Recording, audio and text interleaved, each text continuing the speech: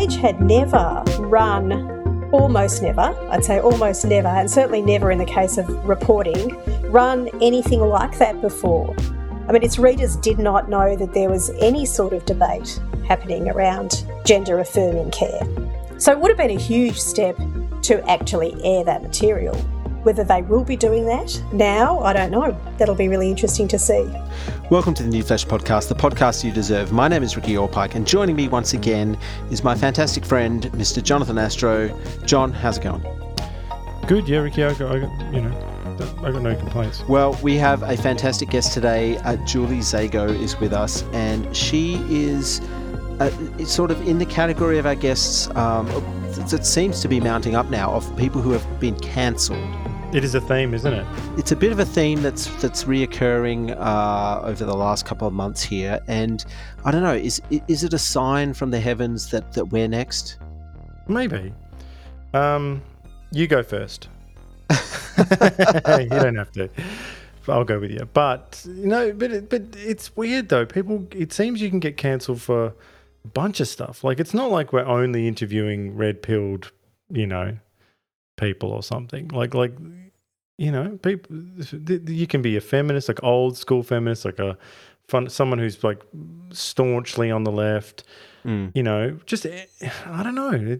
I can't quite put it together. So it seems like there must be there's a secret set of rules that you need to abide by, and you need to live your life in a certain way, think certain things, say certain things, and then you'll be fine. Like, this is why I kind of wish I was woke.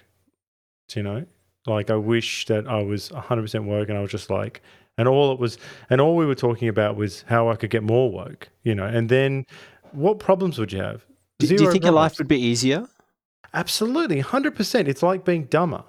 Like, do you know the people who are, they're dopey, right? You know the type. Yeah. Oh, yeah. Yeah. Well, they're happier than you. There is an infamous film called The Idiots, which is very much like that. Von Trier. Lars von Trier, a group of people who pretend to be, I hate to use the word, but retarded for that same sort of reason. So because life's easier, they can get by much better, Whatever you say or whatever happens in the rest of this podcast doesn't matter because you said retarded. Just turn the podcast off right now. Like, turn your phone off, throw it in the river, like swear to the clouds. Yes, but anyway, you definitely would be happier. But Julie's story is absolutely fascinating, and I might just tell her that her writing's pretty good. Oh, it's great. Yeah, I've really enjoyed reading up on her stuff for this show. Yeah, no, she's fantastic. Let's get into it. Well, we need your help here at the New Flesh Podcast. We need you to leave us a rating or review wherever you listen to the show. We're also on YouTube, so please subscribe to our YouTube channel and leave a comment about a show you liked or perhaps one that you didn't. Word of mouth is also a very powerful tool, so please tell all of your friends. And finally, to our Uber fans, if you love what we do, you can send us a little cash via the Buy Me a Coffee platform. Any donation here is very much appreciated. I'm actually quite thirsty, so, I could do with a coffee right now. Let's get on with the show. Julie Szego started working as a lawyer before switching to writing and journalism. She wrote for The Age, on and off for more than 2 decades as a social affairs reporter and senior writer. Most recently, Julie was a weekly columnist for The Age before being sacked by the paper in June 2023 after calling out the newspaper over its refusal to run her commissioned article on youth gender transition, which we are going to hear all about. She subsequently self-published the piece on Substack. Julie has also taught journalism and creative nonfiction at RMIT and Monash University, and is the author of a nonfiction book, The Tainted Trial of Farah Jama, which was shortlisted for the Victorian and New South Wales Premier's Literary Awards in 2015. Julie, welcome to the New Flesh. Good to be with you. So we've got a lot to cover, between the piece itself that you wrote and some of the fallout and perhaps what you're working on now. But before we get into all that, this is a personal question I'd like to ask you. Well, personal from my standpoint, not yours perhaps. Now, from your writing, you come across as a very level-headed and reasonable person. If you don't mind me saying so, you come across as pretty careful and considered. So I'm going to get your advice on an issue. Nothing kinky or weird. Okay.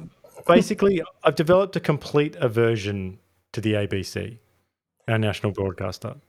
It used to be, it was my go-to many years ago. Like, loved the comedy. Like, I go way back. Like not way back as some, but I just grew up obsessed with Das Kapital and just loved all their comedy section, was just legendary, right? And then, Q&A. When Q&A started, that was the place to be. It was so good. Like, I remember just loving it, being addicted to it, and The Chaser. And now, I cannot even stand the Weather Report. Do you ever feel like this, or am I alone here? Well, first of all, don't be scared of going to kinky or perverted. I am the daughter of a sex therapist, so I've written a lot about sex over the years, but we can get to that.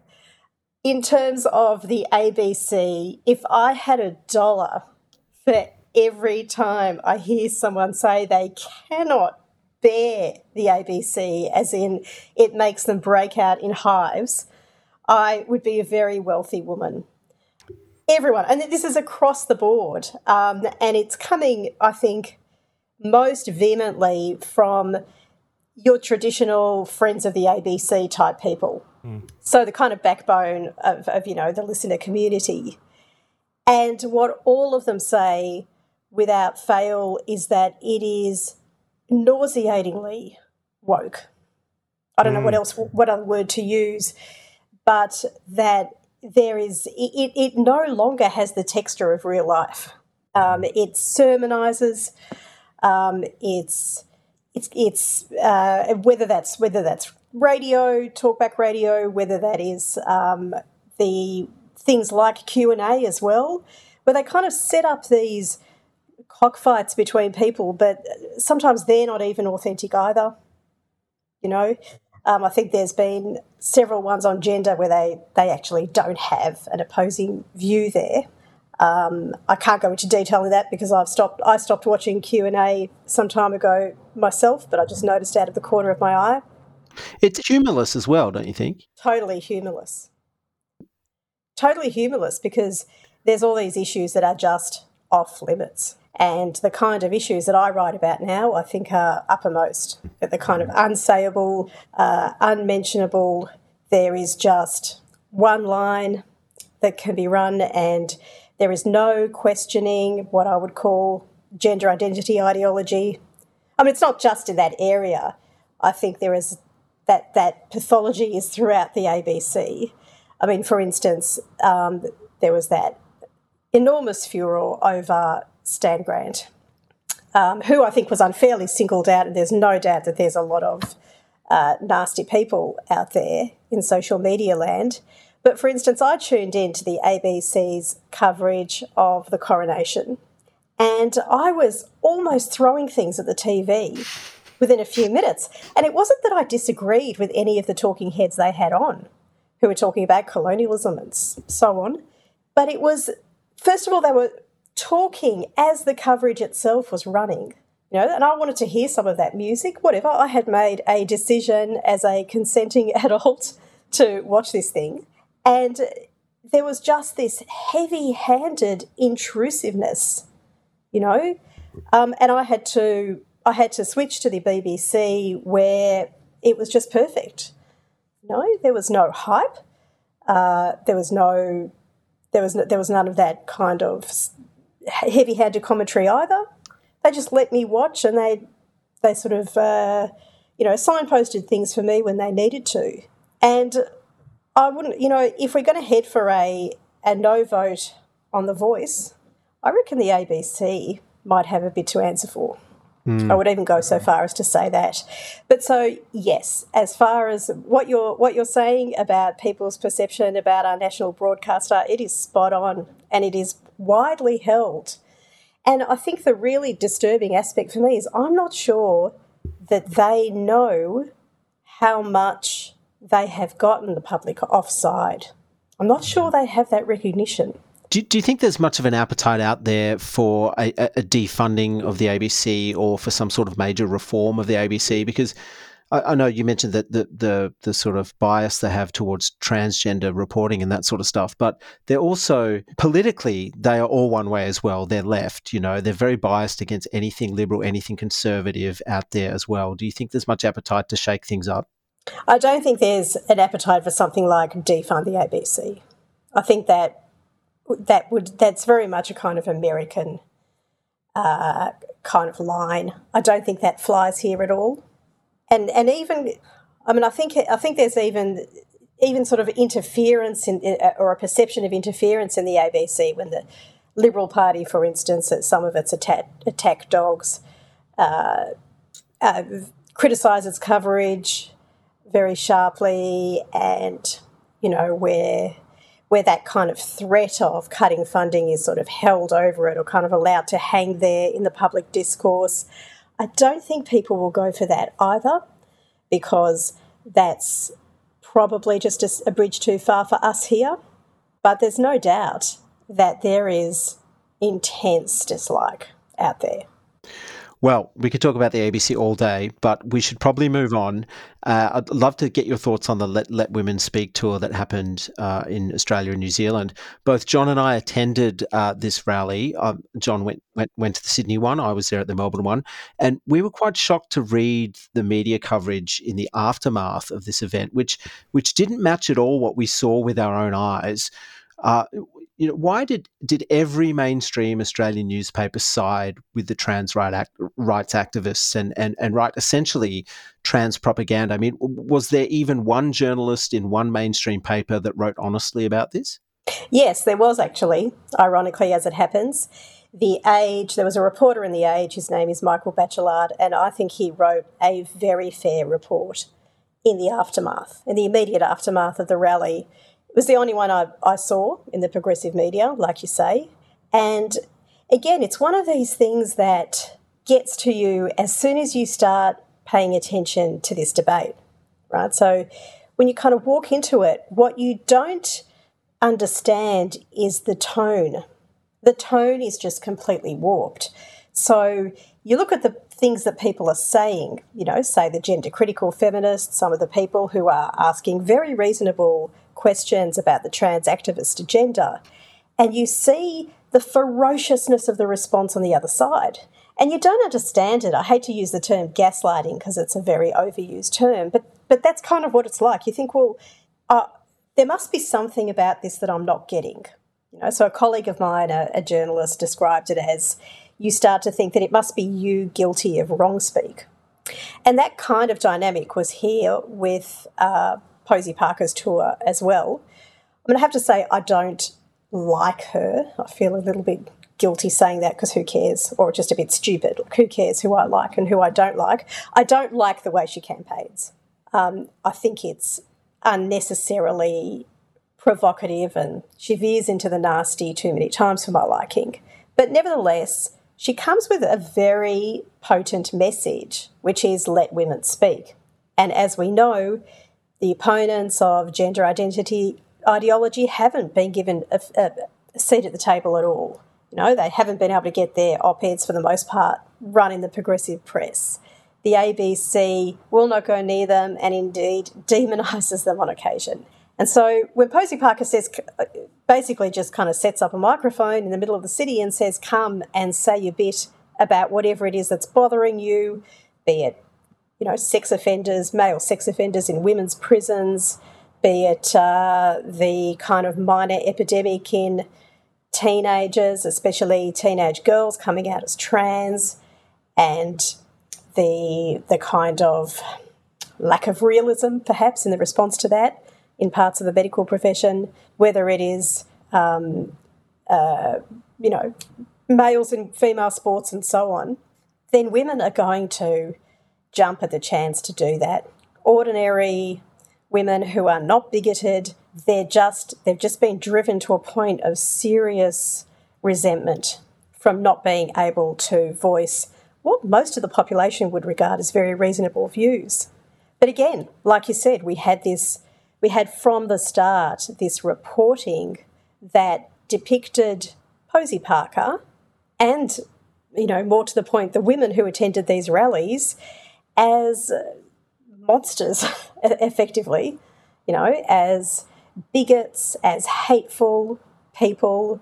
And then I think when the neo-Nazis turned up and that gave their salute, I think there was a temptation to kind of work backwards from that. That's certainly what the politicians in Victoria did, for instance. Premier Dan Andrews and the opposition leader John Pesutto, they said they kind of constructed this narrative after the fact that actually the people who were there protesting were somehow sympathetic to the Nazis or, part of the same kind of movement. So it kind of became this self-fulfilling prophecy, I suppose. It's so disillusioning, really. I mean, I don't want to single anyone out, but, one of the journalists I read, I don't even know why I was reading the West Australian. Maybe it's because we've got West Australian roots, but there was a journalist in the West Australian who covered some of this, and or at least maybe they covered the Perth one or whatever, and I think they'd written about it. And I just remember reading the coverage. I was so outraged because it was like this person hadn't listened to any of the major players. Like they didn't know who they hadn't. Well, look, I think maybe you could easily dip into one of Kelly J's live streams here and there and go, oh yes, and just like you could say, yeah, she's a nasty woman. She's uncouth and whatever, and I don't like it. But they didn't look into a range of the other people, let alone listen to the women. And so some of the claims being made, like about what kind of event this was and who it was for, seemed so outrageous to the point where I was like, I was confused as to what kind of, like, if I worked with that journalist and I'd read that piece, I'd be really worried for them. I'd be like, wow, they live in a parallel universe where they're seeing the world completely different to me. They didn't listen to any of the stories of the women. They don't know who Angie Jones is. Like they're willing to call someone like Angie Jones if you say that Angie Jones is right wing, then you could say, but look, just like me and Ricky, you could criticize us about a range of different things. You could criticize Angie about the way she tweets or whatever. But if you call her right wing, we are on different planets. I mean, what do you make of all this? Well, just on Angie Jones, that's an extraordinary and just despicable example of vilification. She wasn't just called right wing; she was effectively called a Nazi sympathiser by the leader of the Parliamentary Liberal Party, Liberal opposition in Melbourne. That is extraordinary, and it was all on the basis of one moronic tweet where, she said something like, we all want the pedos to go away and the Nazis do, so why don't you? I mean, in the context of some stupid conversation she was having with someone, which anyone who is on Twitter does from time to time. Is that all it takes to have you labelled a Nazi sympathiser in Victoria in 2023? One dumb tweet? So, that's really interesting about what you say about parallel universes. I don't know. Maybe her editor didn't know much. Didn't say her, but but it was her. Good work, Julie. That's you fell into my trap. That's interesting. Yes. I did assume her, but you're right. I shouldn't have done that.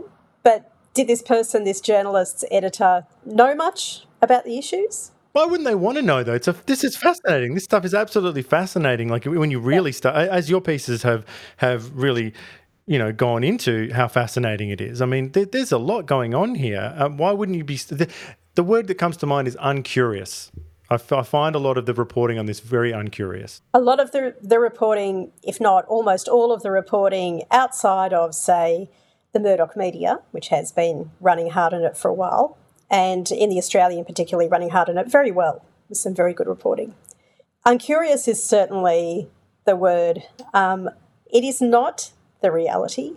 It's just that the forces that put pressure on journalists and editors are very strong, and it makes everything very difficult, and my experience attests to this. So, well, perhaps before we get into the actual the piece that you wrote that ended up getting you sacked from The Age, we wanted to ask you about the nuts and bolts of journalism in Australia, particularly because you've seen the industry change quite dramatically over the past couple of decades. First, we'd like to know what the process is like going from having a story idea to getting it published in a major Australian newspaper. Can you step us through this? I don't think I can, I'm afraid, and that is because I'm a freelancer And although I've been writing a weekly column for nearly 10 years now for The Age and the odd other thing, I do it from a distance. So I took a voluntary redundancy in 2012, and then the sort of digital operation was nowhere near as developed as it is now. So it was only kind of starting to sort of head towards this idea of constant rolling reporting, constant filing throughout the day, stories being updated and so on. The newsroom was still sort of trying to be configured around this, but it was very much a work in progress at that point. So I haven't been around in recent years when it's a whole new game as far as that goes. In my time, Chief of Staff would commission a piece from you and you would have all day to write it, and you'd have to file at about 4 o'clock or so. And after you filed it, that piece would be seen by, 6 pairs of eyes, a whole down table of sub-editors, night editor and so on, copy editors, before it appeared in the paper. And you could rely on, most of the time, people having your back, errors being picked up, and sometimes if there was a problem in your reasoning, or there was a gap in your reporting or a hole, you would hear from somebody who would say, "Don't you think that lead's wrong?" Or when that person said that, what proof? Did you check that claim? So I imagine it was my lived experience is my answer. I'd say it was. There are other ways of knowing, and it's my lived experience. And then I'd probably get you fired somehow. Sure. Well, things were different back then. That's all I can say. Yeah, right. Sounds like barbaric to me. But if I can't talk about it was really barbaric. It was barbaric, and I used to just shit myself. Something chronic. I used to be just so scared of those sub editors, particularly those sub editors on the business desk. For some reason, they really just frightened the shit out of me. It was very. I felt very ashamed when they would come up to me and say, "That is bloody wrong, you stupid idiot," But at the same time, I felt very secure knowing that whole backup system was there. So in terms of how things are done now, I can't say. Okay. Well, I say we get into it.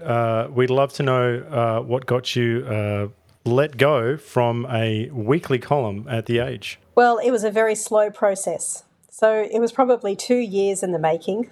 And it all started when I got promoted to a weekly columnist. I had been fortnightly before then. And the previous editor of The Age, a woman called Gay Alcorn, wanted to get me writing some longer form stuff, some features as well. And she actually kind of gave me a bit of money and then said, we'll figure out what you're going to write about. And then she said to me, there's this case in the UK where a court has decided that kids under the age of 16 can't give informed consent to puberty blockers. And she said, isn't that interesting? That's quite different to our situation here in Australia. We seem to have something called the affirmation model, and maybe our way of doing things is right, but it's interesting, isn't it? And I said to her, yeah, that sounds interesting. Famous last words. Cue the scary music. I was doing scary music as while you were talking. I'm picturing the TV movie that we'll make about it, and the padded music. Ricky, were you hearing that music? Oh yeah. When you asked. Yeah, good. Yeah. You're about to step down the rabbit hole. Yeah.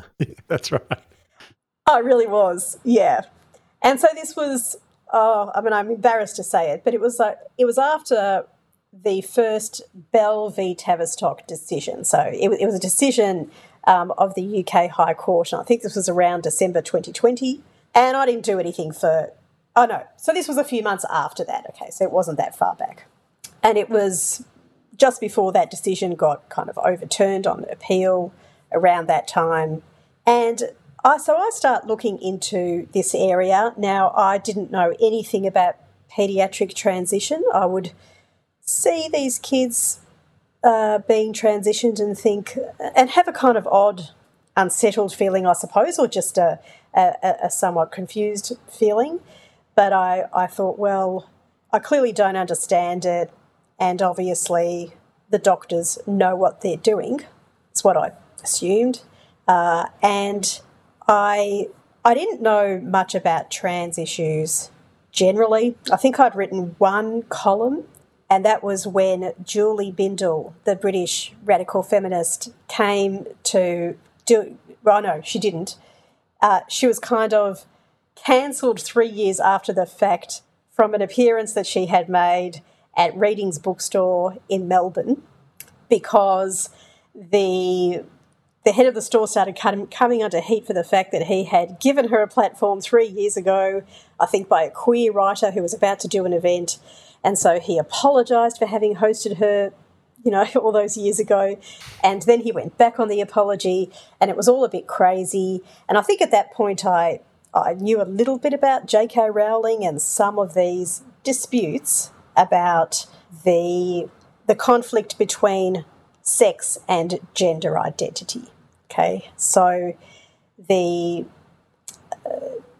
kind of debates about whether somebody can just say a man can just say that they're a woman and that they should be given, therefore, all the legal rights of a woman, including access to female spaces and so on. And I was very sympathetic to both sides, very empathetic, and I wrote a nice piece about it. That was it. And so anyway, I was given this project now on paediatric transition, started looking into it, and again had that same feeling of, I don't understand this.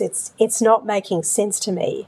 And again, it wasn't so much that the actual science or the debates about the science weren't making sense to me. It was the tone of the debate that just threw me. For instance, it became very clear to me that some of the kind of fraught context in this area was that there was a new class or a new cohort of young person turning up to gender clinics. That new cohort was essentially adolescent girls, and that this was different from what had happened in the past, where most of the gender clinicians, for the most part, saw prepubescent boys who had been kind of, I suppose, feminine boys for quite some time. And these were adolescent girls who appeared to have no verifiable history of having been gender non-conforming as kids. And they had a whole lot of other problems, complex problems often. So they were on the autism spectrum, or they had ADHD, or they had trauma, eating disorders, and so on. And so I sort of saw this, and so this new cohort meant that people weren't entirely sure whether the kind of research that we had done on trans kids in the past and the kind of procedures that had been developed that would facilitate, cross-sex hormones, puberty blockers and all that were really applicable to this new group of people. And so one of the issues that was there in the debate was, well, why are we seeing so many of these girls turning up? Why are we seeing so many people, so many more kids turn up generally? So why are the numbers of people going to gender clinics sort of exponentially higher than they were just a few years ago? And the people from from the affirmation camp, so the kind of people in the profession who see it as their mission to help trans kids, say that, well, this is because there's less stigma around these things now and trans has become more visible, so people are more comfortable naming their feelings and coming forward for help. It's the Mad Men view of history, where everything from literally 5 minutes ago was it's 2012, and it was like, get me my dinner, smack the wife. Like, that's what it was like then. And now, right now, it's beautiful, and there's just more kids coming out going, I feel like I'm trans. That's the view that I seem to get from some of these people. Right. So that is a view that they express. And I should say that is a view that gets expressed, I guess, publicly, but is not necessarily what they really think. But certainly that's what I would say the mainstream orthodox, gender affirmation professionals would say. One thing that's always, fascinated me is that you often have groups of girls that come out trans together. So you get 6 girls in one class that would come out as trans. Like if it really is a case of, we just live in a tolerant society now and these sorts of people can just sort of come out, wouldn't they be distributed fairly evenly around society? I mean, why do 6 girls in the same class somehow come out as trans? Right. So against this argument that everybody is just feels more free to be able to express themselves and say who they are and come forward, is a view that was first expounded by a woman called Lisa Littman, a researcher in the US, who did a paper on social contagion, essentially. So she started noticing exactly what you said, that there were these clusters of girls, the same friendship groups or online groups, coming out as trans at the same time. And she sort of coined this term, rapid onset gender dysphoria. But basically what she was saying was that this is a social phenomenon, that this was spread through the internet, and then a number of people kind of refined this as well. And there's a woman a Philadelphia therapist called Lisa Marciano. And what she says really rings true to me. She says that basically this idea of gender dysphoria has become part of our collective symptom pool. She's a Jungian therapist, this woman. So she says that adolescent girls who may be distressed for all sorts of reasons will subconsciously kind of park their distress in this category called trans, because they know that their distress will be taken seriously. So it's become this kind of category where a number of people will buy in for various reasons. Now, all of that to me seemed to align with my own lived experience in the world. As a journalist, as a mother, it seemed to align with everything we know about teenage girls and the effect of social influence and their various maladaptive behaviours and so on. But you would read the kind of response from, I would say, the trans lobby generally to this social contagion theory, and it was wild. I mean, there was a woman who wrote a book in the US called Transgender. How can I forget the name of the book? It'll come to me. It's big. She wrote a book called Irreversible Damage. Abigail Schreier. Yeah. Abigail Schreier. Oh, my God. Early onset dementia. Abigail Schreier. Irreversible Damage, the transgender craze afflicting our girls, something like that. And and sort of there were people who had the rhetoric against her was just unbelievable.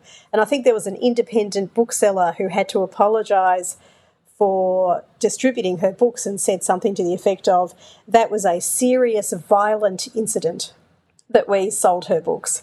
And so it was this kind of dialed up response all the time that just threw me. And I got, again, very confused. I thought there must be something here I'm missing. And at that stage, I couldn't find my feet in the topic. I couldn't work out who I trusted and what weight to give things. I was so lost that actually I just didn't do anything. And I just read a lot, listened to a lot of talks, a lot of podcasts, read books, tried to talk to as many people as I could. And then eventually I realised that the landscape was shifting really quickly. So that was when health authorities in the UK, in Scandinavian countries, really were tightening access to puberty blockers and cross-sex hormones, and there was even a rethinking of social transitioning of kids. And it then became clear to me that this was a real thing. This debate was real. It was not, there weren't just fringe players who were criticising from the sidelines. I think at that point, that was when I wrote the piece. But between being commissioned to write the piece and producing the piece and giving it to a new editor because the previous editor had to step down for personal reasons. A lot happened in the interim. Well, Julie, you seem to have done your research, and you've got books and research papers sort of up your sleeve to back up your piece. So why was it then not published? I mean, I'm sure you would have had a fairly balanced, nuanced view after all that work that you'd put in. I did, and I still do. The very fact that I'm saying that there is a debate means that I can see that there are two sides. I don't need to say that those two sides are equal. I just need to be able to understand and explain the thinking on both sides and grapple with the truth. Try and get as close as we can to the truth. And I think I did that really well. I think I was very proud of the piece that I gave to the editor, and he agreed that in fact the piece was good. Well, he didn't say much about the piece. He said it's good. It's not. There's no problem with the piece, but he said that he couldn't run it under my name because there would be a perception of bias, and that this would damage the reputation of the masthead. What would it run under then? Like, if it's not your name, what would it just say? Staff writers, The Age. Well, I mean, my understanding is that since then he's commissioned or is commissioning other reporters at the paper to essentially write the same kind of story. Could you have gone under a pseudonym? Well, I wasn't going to do that. No. I don't think that would have been that. Certainly, that offer was not on the table, and the reality is that the material that I put into that piece essentially put everything on the table. It laid everything bare, everything about the debate. Said there's this and then there's that. And The Age had never run, almost never, I'd say almost never, and certainly never in the case of reporting, run anything like that before. I mean, its readers did not know that there was any sort of debate happening around gender-affirming care. So it would have been a huge step to actually air that material. And whether they will be doing that now, I don't know. That'll be really interesting to see. But you turned it in and you were given this. I'm also interested in how this communication happened. Is this happening by email? Sorry, I should go back a little bit. When I say that The Age had never published anything about this, that's actually not quite right. I have been writing the odd op-ed on the issue as well as a columnist. One of them got a very strong response from trans activists, and a complaint was brought to the Press Council and so on. So I was running into a bit of trouble as far as that went.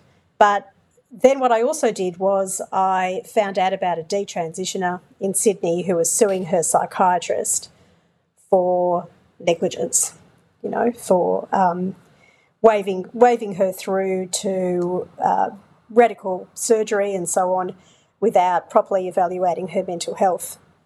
Now, I learnt about that story through my research for this paediatric transition piece and gave it to the paper, and it did run on the front page of both The Age and the Sydney Morning Herald. But that also created a huge stink internally, externally as well, but particularly internally at The Age among some of the journalists. Without obviously getting yourself in any hot water, and you want to be kind to your former colleagues and that. Can you give us a sense of the kind of division we're talking about here? Because that's so nebulous. Like, is it? Because my mind immediately goes to a cabal of younger staffers who run a collective there. So if that's wrong, are we talking like individual, like big time journalists, old school, who were like, Julie, you got it wrong here? Or are we talking about young people who studied postmodernism? You certainly have. It's certainly not the old school people. I can say that definitely. For the most part, maybe with a few exceptions, but for the most part, I think we're talking about younger journalists. I know one or two names. But as to the real scale of this, I can't say. So I can't say. I've heard different reports. I've heard that it's really just a very small number of zealous individuals, to it's everybody under 30, to it's half the newsroom. So I don't know. But when I was writing, when that story about the detransition, I was in the editing process. I mean, trans activists' talking points just suddenly ended up in the copy, and so I mean that. I think also writing that piece and writing that other column that had the strong pushback, to put it crudely, I think marked me out as some kind of TERF, so trans exclusionary radical feminist within the ranks of the newsroom. So, Julie, when you say like trans talking points were cropped up in your work, so someone has altered your work then, inserted stuff in there? I mean, how common is that? Yes, that is. I mean, it is common for a piece to be edited and refined in various ways, but no, I have never experienced a new line just being thrown in there, and it was something to the effect of trans activists say that highlighting the stories of detransitioners is something like plays into the hands of the political right, or is a plot by the political right to delegitimise gender dysphoria. I mean, to be honest, they couldn't even get their own bloody talking points right. I mean, the way they kind of expressed themselves wasn't even correct on their own terms. But I mean, I nearly pulled the story. I cracked the shits about it. But I think that it was another episode that perhaps had that kind of gave rise to this perception that my name was somehow suspect on this issue, and that they couldn't run the piece under my byline. And so then did you make the decision to say, okay, well, I'm going to self-publish? I told the editor that I'd be doing that. I said, well, I'm going to self-publish on my Substack, and I'm going to say that you refuse to publish it. And he initially said something like, oh, really, do you have to do that? I said, of course I have to do that. It's my professional reputation on the line here as well. And I did that. And when I did that, I also launched my Substack generally. And I made a cheeky comment about how I was going to be writing about gender identity issues more broadly, and without a committee of woke journalists redacting words they don't like, such as male. Now, that actually did happen. So it did happen in that column, the one that caused the great pushback and the complaint to the Press Council. I had talked about women being under pressure to accept non-surgically transitioned males in their spaces, and that was considered verboten, and it was changed to people, which made just the sentence weird. I mean, the meaning fuzzy. And anyway, I had made this cheeky comment about the woke committee of journalists, and the editor who was overseas at the time, he tried to call me, but I didn't hear the phone call, and sent a text saying that he can't have columnists for the paper disparaging the paper, and so he won't be commissioning any more columns from me. And then your Substack was born. It was, yes. That's interesting. Like, Freud would say there are no accidents. So when you were composing that, the comment about the woke journalist, did you know on some level, were you going for it, throwing down a bit? I think you should be. That's what I'm just saying. It's like you've justified throwing down. I'm just saying, did you know on some level, like now that you've looked at it, you're like, oh, I knew. I thought, not to swear, but fuck them.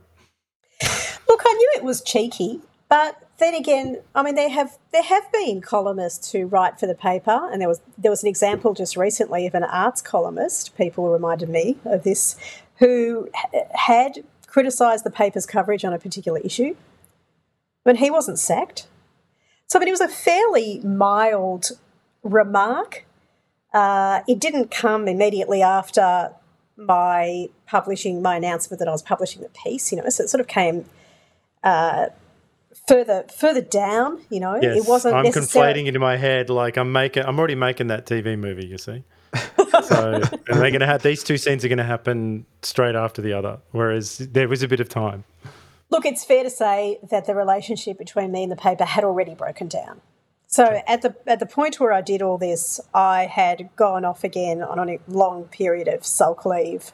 The second, I loved that line in your yeah. description. You say in your piece, you say I went on an extended sulk leave, and I'm like, perfect. Great. Yes. So I did that this time because I was just getting extremely frustrated, quite depressed actually. I wasn't going to be writing about. I had no desire to write about trans every week. I mean, I know how to keep my obsessions more or less under control. I am a very zealous advocate, for instance, for public education. I knew the paper didn't like those pieces very much, but I knew that every now and then they would let me go there. I'd do the same on this issue, but I wasn't allowed to go there at all. So it became clear to me that not only was the piece not going to be run, not only was I not able to report on trans issues, I wasn't allowed to commentate on them either. And so, when all you want to do is kind of write about something that you think is important and relevant and that your readership, in fact, is desperate to read. Mm. Well, what's the response been? What's the response been to the piece? To the piece itself, I think it's been overwhelmingly positive from what I can tell. It was featured, my sacking was featured on a Media Watch episode, and Paul Barry said that in his view the piece seemed to be cautious and considered and so on. The trans lobby were very angry about things that were in there, but I'm glad you were on Media Watch too, and you didn't let them pick a silly voice for you, because it would have gone. It was like, I thought the piece was, and really, Yeah. they always pick an annoying actor when they want to stick it to you at Media Watch. That's one of their little tricks. Yes. Look, I did see some of the perhaps less. Oh, look, no, don't worry, I won't go there. No. Well, do you have any sense of how many journalists are out there that are in a similar position to you, either, stifled by editors or on the brink of being fired or perhaps have quit because they can't report honestly anymore? Are there more people like you out there? Good question. I'm not sure that there are people who are as reckless as me. So I'm not sure that there are people who are prepared to take it the whole way and are pushing to be able to do this kind of reporting. But there are certainly people who attest to there being a climate of fear and exceptionalism around this issue. So I have had, ABC journalists contact me and say, I can't discuss this among my colleagues, only among a very few number of trusted people, because I'm scared of being internally cancelled. And I think at The Guardian, I've had a bit of kind of coded communication from the odd person that suggests that they are perhaps more sympathetic to my point of view than I might think. I think definitely there are definitely people who know that something is wrong. I think at The Age, there are a great number of people who know something is wrong. But I think there are just so many factors in play here. And some of it is stuff that doesn't necessarily bother most editors, but some will be more sensitive, for instance, to Twitter campaigns, activists mobilising against the paper and so on. That's happened before. Generally speaking, a lot of editors don't want unnecessary hassle in their lives, and they know that when they run copy on this issue, there will be, a very high chance of press counsel to complaints that they then have to defend. So it's an extra level of hassle. And then on top of that, you factor in the fact that there is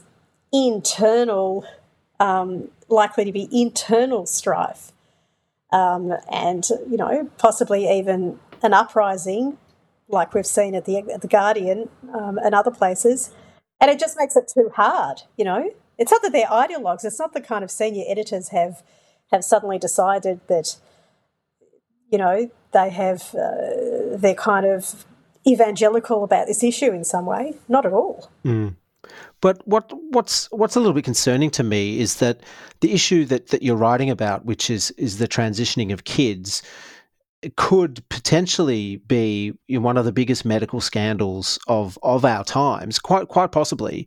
And there are editors at newspapers who are concerned about mean tweets or activists, getting together and making a sign or something. I mean, No, it's the internal letter. It's the collective letter. That's the special move of the staff collective, is to go, we're going to write a whiny letter about how Julie Szego's a meanie, and then that's what happens. Yeah, that's true. And again, it's one of the weird things about this whole space, which is that here is a story that could be an extraordinary story, like you say. It's certainly possible. I mean, I would put that possibility at, say, 50-50. There's a 50% chance that this may in fact be turn out to be one of the biggest medical scandals in history. And here are media organisations running away from the story rather than to the story. It is extremely odd. Well, I've got a bit of a Hollywood brain, as you've already guessed, and so when I come to these issues, it's really difficult to see. I understand that there are realities out there, and you've got to run a certain amount of fluff pieces and whatever. I get that, and you don't want hassle here and there. But in terms of the running of the newspaper and who we hire and what we talk about there, I mean, is it too Sorkin-esque or too, old school to say that truth matters and that truth is a thing we should be aspiring to, and we should follow it wherever it goes, without fear or favor? Obviously there'll be the time when it runs into a sponsor or something, and then, okay, I get that. But when it comes to, like, you're going to have some activist journalist next to me at the desk, well, assuming we work there, or just doing it by email, and they're gonna make a claim. Could be any claim that we've heard over the last few years, which doesn't quite add up. Whether it's about police action in America, or stuff that we've got data on, stuff that you go, well, actually, the data from objective from your sources, really, that you should be looking into says this, and it could be about all this stuff that you've looked into. You just go, well, the data actually says this. Like, it could be a simple one, like that little one that was you mentioned in one of your pieces, which is Richard Dawkins talking about intersex, about the actual prevalence of intersex, as opposed to the talking point that we always hear of that number. So we're going to have someone who is so committed to an ideological cause. I don't understand why there isn't a witch hunt against those people. Like those people are clearly compromised. Like, if you should be, I mean, you're one of the only voices who I've read who's actually probably willing to criticize the gender critical side as well, like to actually maybe throw a few wax out there where it's needed as well, because that's where we need to get to in journalism, right? It's got to be somewhere in the middle. So, I mean, what do you think? Should there not be some kind of moment of reckoning where where people can grow a set and maybe run some of these ideologues out of town and make them embarrassed for choosing to get into journalism for the wrong reasons? Yeah, I mean, I agree. I don't know what the answer is. I mean, I taught journalism for quite a few years at university, and, I certainly kind of sensed that I had to be very careful. Sometimes that feeling was more pronounced than at other times, that you're kind of walking on eggshells a little bit with what you say to the group, especially around anything to do with identity politics. And I think in newsrooms, they've become pretty bottom heavy in recent years. So with all the cost cuttings and with all the redundancies, the kind of old guard who you're talking about, who are not ideological, who just care about the story, who are really the without fear or favour people, their ranks have thinned quite a bit. And I don't want to typecast at all these younger journalists as being ideologues in any way. But maybe all you need are just a few of them who make a loud noise, and the rest of them don't particularly want to ruffle feathers. I don't know.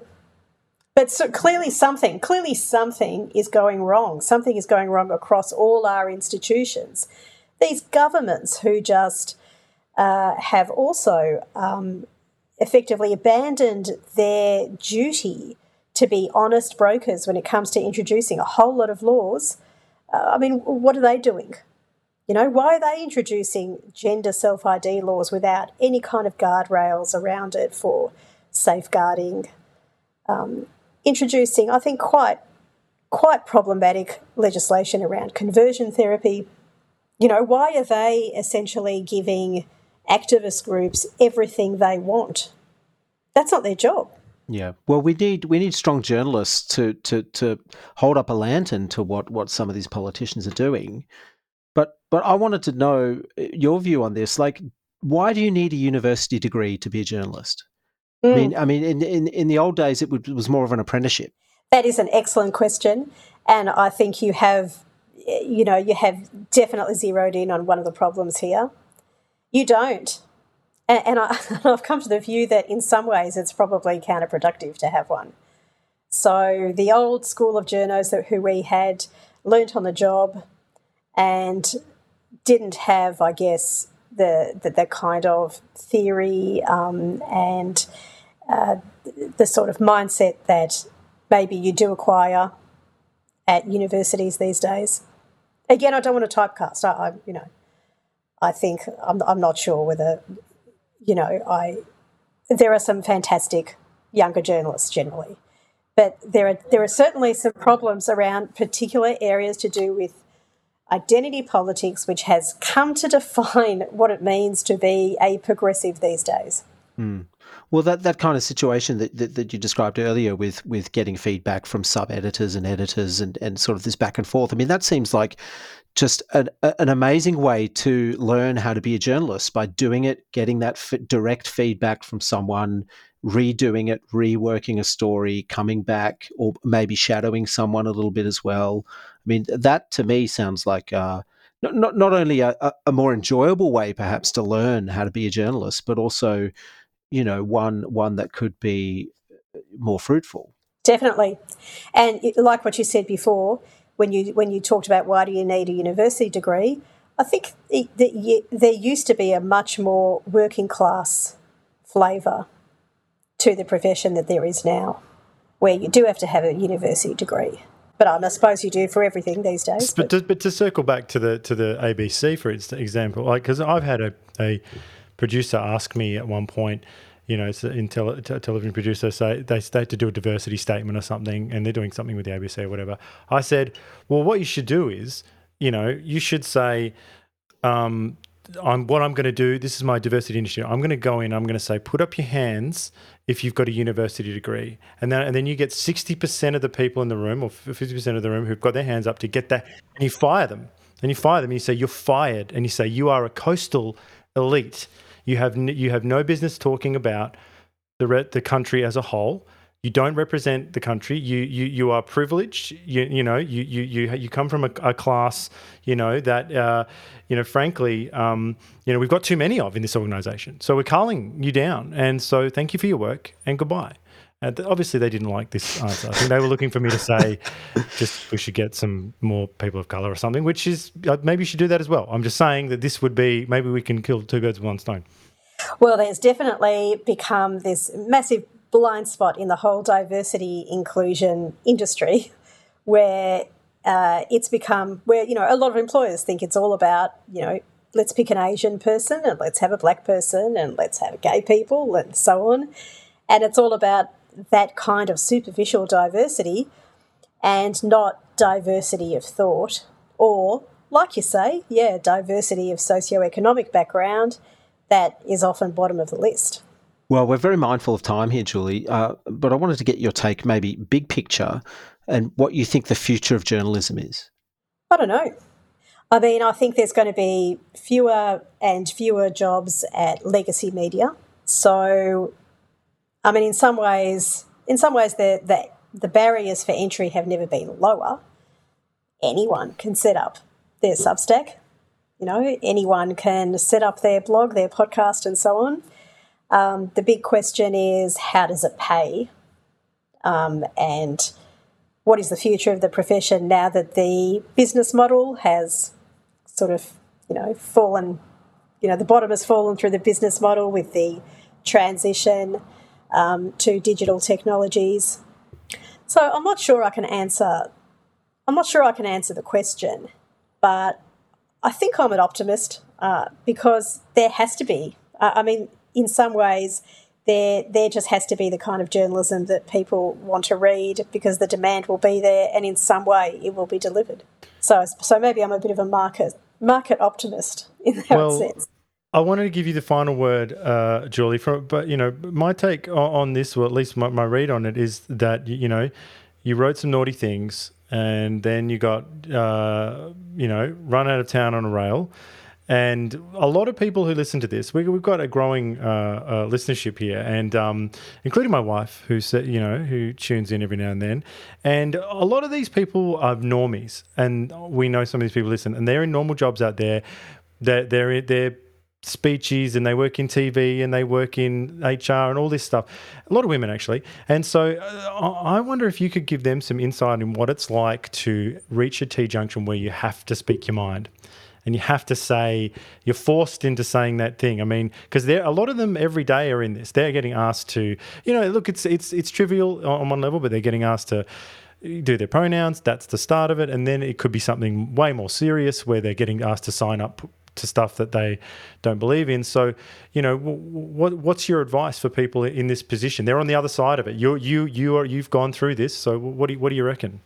Yeah, and look, I have tremendous sympathy for people who, they have to put food on the table, they've got a mortgage. I've got all those things as well, but I've got a partner and he has a job and we're economically okay. So I can take a bit of a hit in the short term, I guess, and not everyone can do that.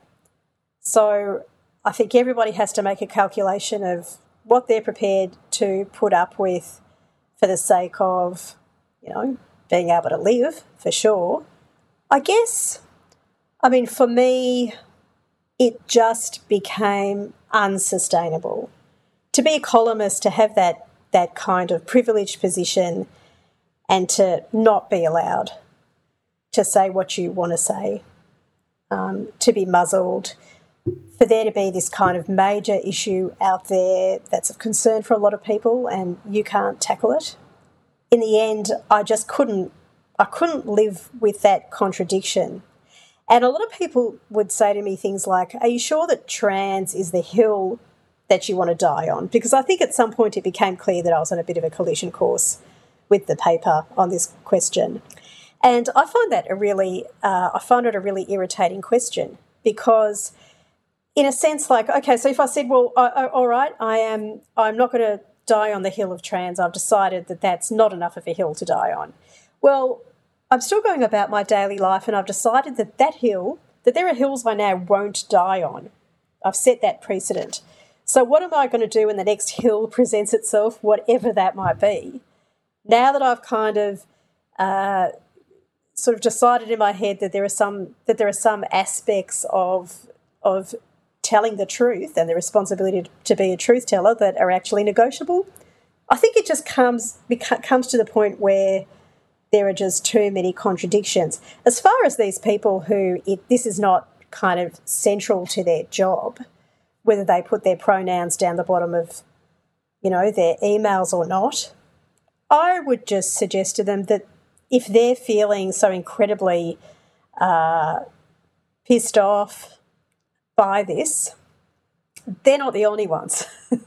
And I think great things could come of speaking out about that. We've put up with too much of this shit, all of us, in all our workplaces. And I think that the powers that be have to start encountering some real resistance, or else we're just all losing our marbles as a society. We're losing our bearings, Not sure if that answers your question. It does, yeah. So we have a final question that we ask all of our guests, and we'd like to know what you're reading right now. What am I reading? I am reading the woman who wrote again, my dementia kicks in with authors. The woman who wrote the Napolitan series of novels, Elena Ferrante. Oh, what's her name? Yes. I know the woman. Yes, one of hers that is about a wife who is suddenly abandoned by her husband. And I can't even remember the title. Do you know why? Because I read these on my Kindle. Yes. And when you read this on your Kindle, you don't have it. You're not looking at the cover all the time. You don't have a connection with it like that. It ends up being lecture notes. Yes. Yes. I think the days of the Kindle are numbered, really. I think I could be wrong, but I find myself more and more enjoying a book just because I can quickly flick back to different sections. Well, it's very difficult. You come for my Kindle and that's it. But what if you want to write a little note, or you want to go back to a page, or it's very hard to do that on a Kindle. It is. It's very hard. It's very hard to go back, a couple of pages when you feel like you've lost the thread. But isn't it that like life? Oh, isn't it? Isn't that the message we're being told?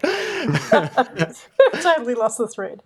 Well, Julie, where can people find you online? How can people follow your work? People can follow my work on Szego Unplugged. That's SEZEGO, my surname, Unplugged, on Substack.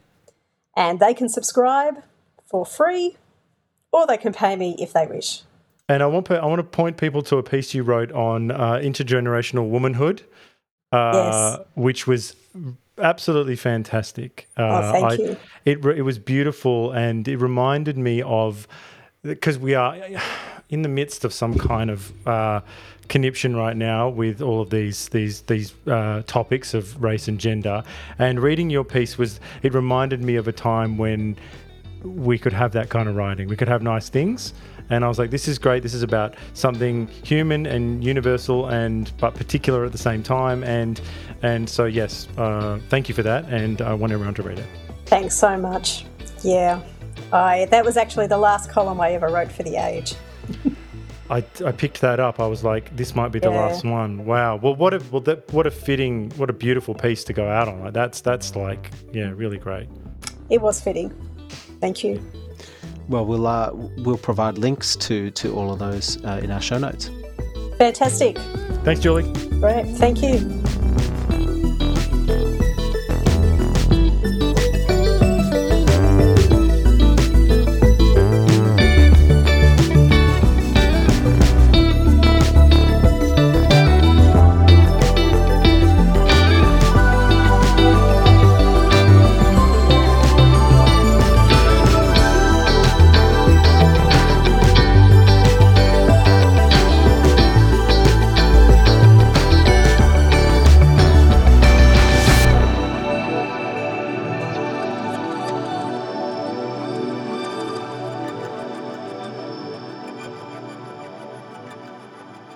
Thank you for listening to the New Flesh podcast.